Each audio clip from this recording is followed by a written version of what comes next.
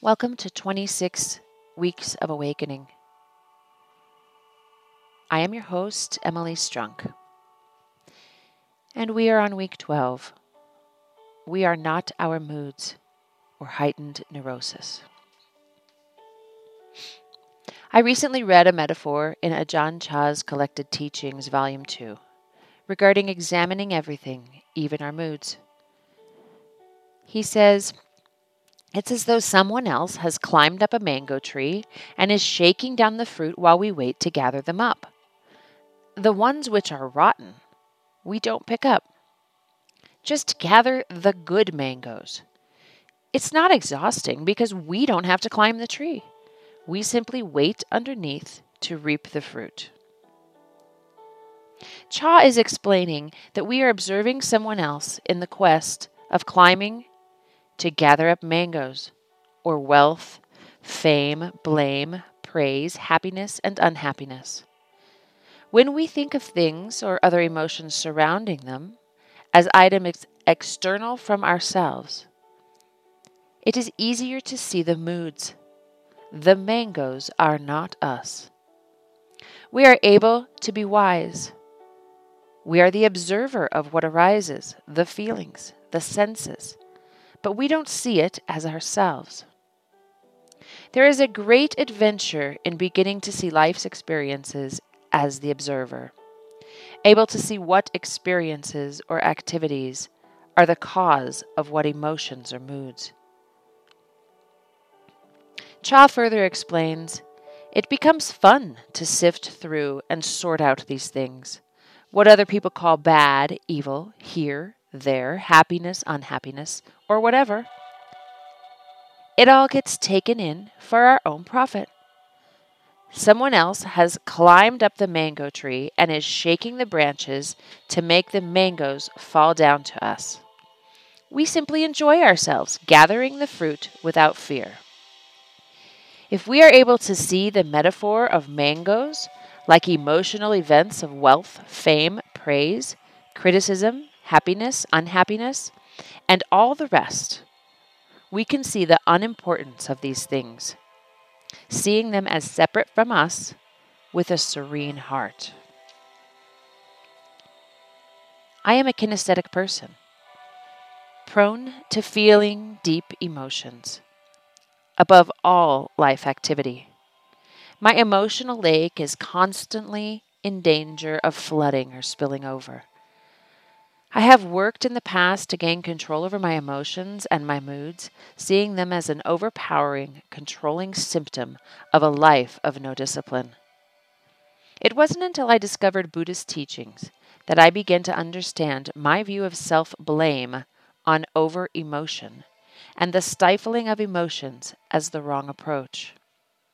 Pema Chodron taught me to examine my feelings, to really explore what feelings caused for me internally. I began to explore emotion rather than stifle it.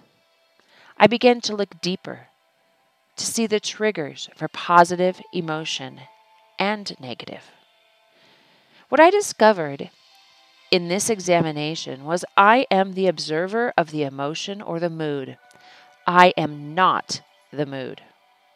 I began to see I could separate myself internally and watch how I reacted, how things or events activated certain feelings within me, and what those feelings caused for me physically and mentally.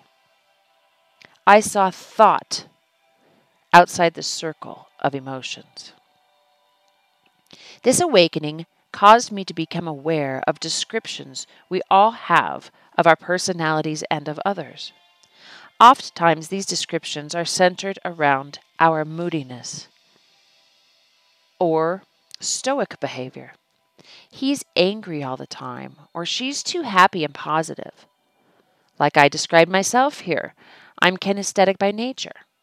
I identified myself as being highly empathic and sensitive to emotions.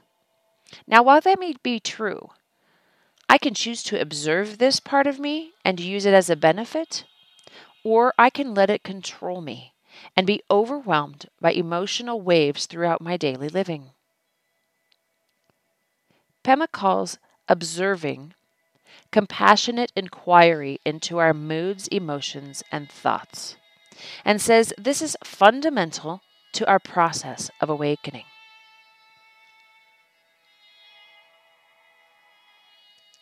By taking a step back and reacting more slowly, over time, our process of action versus reaction in the world around us changes.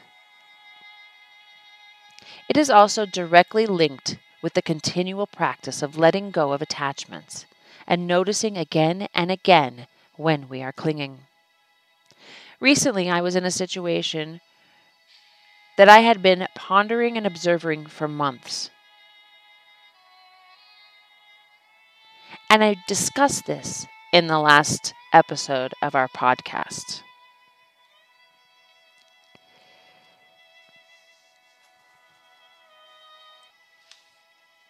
My job as a teacher, I loved. I had been able to help many attain goals that they had with their education, but more than that, many of them were able to see what they were capable of.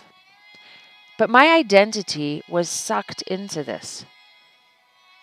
And even though I am discovering this pathway or trying to, I still got wrapped up into the attachment of the identity as someone who is helping others, viewed as a good teacher, seen as capable and smart. I also became attached to the silliest of creature comforts, like having an office, a place of solitude, a place to get away. As a result of these attachments developing, I was putting up with daily condescension and mistreatment from my supervisor. I endured her mind games, her deceptive behavior, her bold lies, and her abuse of me and others in order to keep the security of this job and its perceived creature comforts. I was moody, angry, hurt at times, crying, and exhausted daily. But I stopped examining these things. When I would contemplate getting a different job, a voice inside me would say, "No, no, please, no." So I stayed, enduring the emotions, becoming the emotions, and clinging tighter and tighter. I allowed myself to be the one climbing up the mango tree and shaking the branches for happiness, value, identity mangoes, and wanting more than ever for the environment to become healthy so I could maintain the illusion of ground.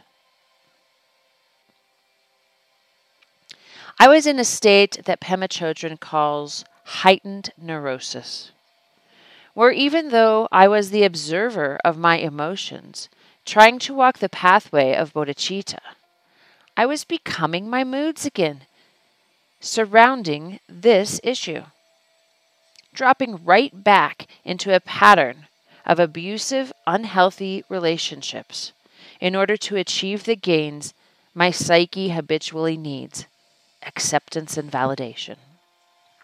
I was seeking ground and security again. Seeing this teacher come at me again in a new way stunned me. It wasn't present in a flagrantly verbally abusive relationship with a man, but with a supervisor. It wasn't surrounded by substance abuse this time, but creature comforts of security in a job.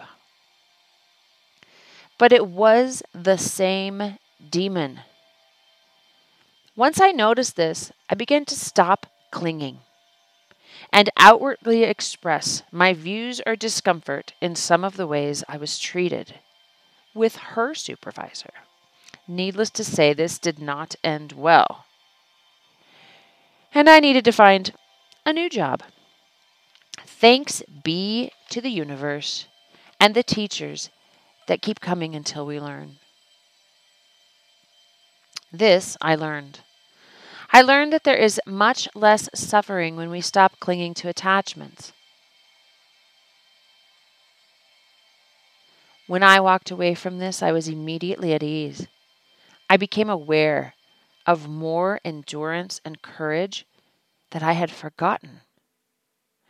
I became free of fears that had caused me to cling. My suffering immediately lifted. Stepping back from emotion when it begins to overtake is something that is extremely important. There are many times in my life when I feel overwhelmed, when I feel free-floating anxiety, and I have to stop myself so that I don't spiral out of control in fear, and really bring myself to the present moment, evaluating what's surrounding me and the beauty I am in the midst of. You see, all these emotions, though they seem so important when they're happening, are just emotions. And like everything else we've been talking about, they're impermanent. So often I see references in Buddhist teachings about our emotions not only being impermanent, but referenced so fleeting as passing storms, as weather. What's the weather report today? We get up and kind of take stock of how we feel, not only in our physical form, but our state of mind. Just like we do when we turn on the radio or the TV or now look at the internet to see what's the weather going to be like today. But we are not our moods. Your moods, my moods, they are just passing weather. And if I can begin to continually look or start looking at my emotions and the symptoms of things happening within my life as fruit being shaken down from the tree. Oh, look at that mango. Look at that mango. Look at that stress, that happiness, that fear, that pleasure, that suffering, just as they are a fruit falling from a tree, or a storm, or a sunshiny day passing by. I will put it into perspective and not get swallowed up by it, making decisions and reacting based on my emotions. When I feel overwhelmed, that is when I must step back. When emotions are overcoming, that is when I must sit still and stay. Not hiding from them, not shoving them in a box, but when I have the second that I need to just breathe, really sink my teeth into that emotion, be there with it, but know that it is not me. I am sitting here with an emotion that is like a storm cloud, or like a wind, or like a sunshiny day. It's not going to last. It's not going to change my life. It's just passing weather.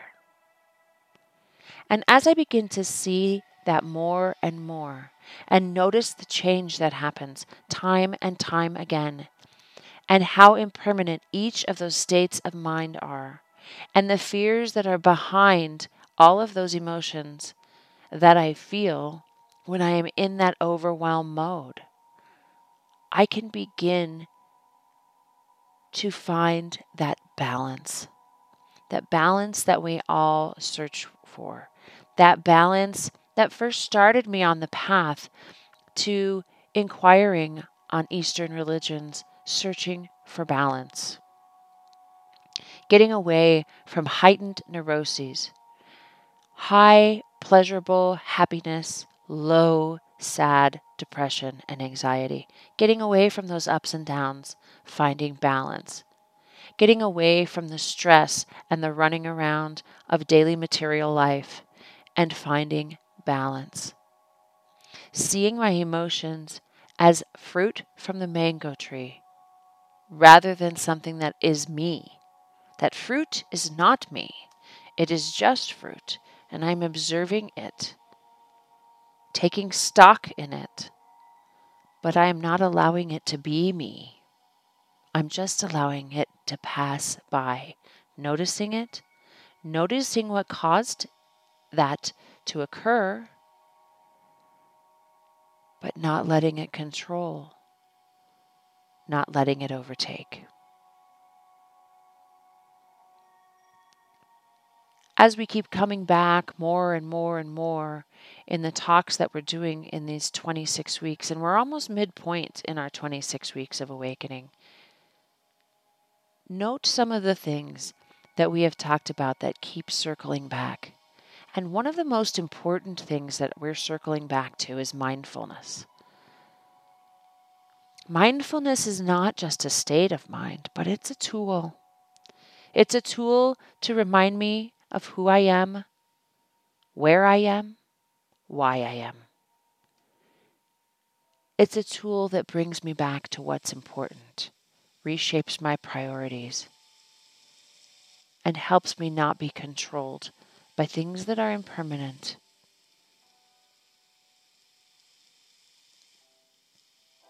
Thank you for joining me today in We Are Not Our Moods and Heightened Neuroses.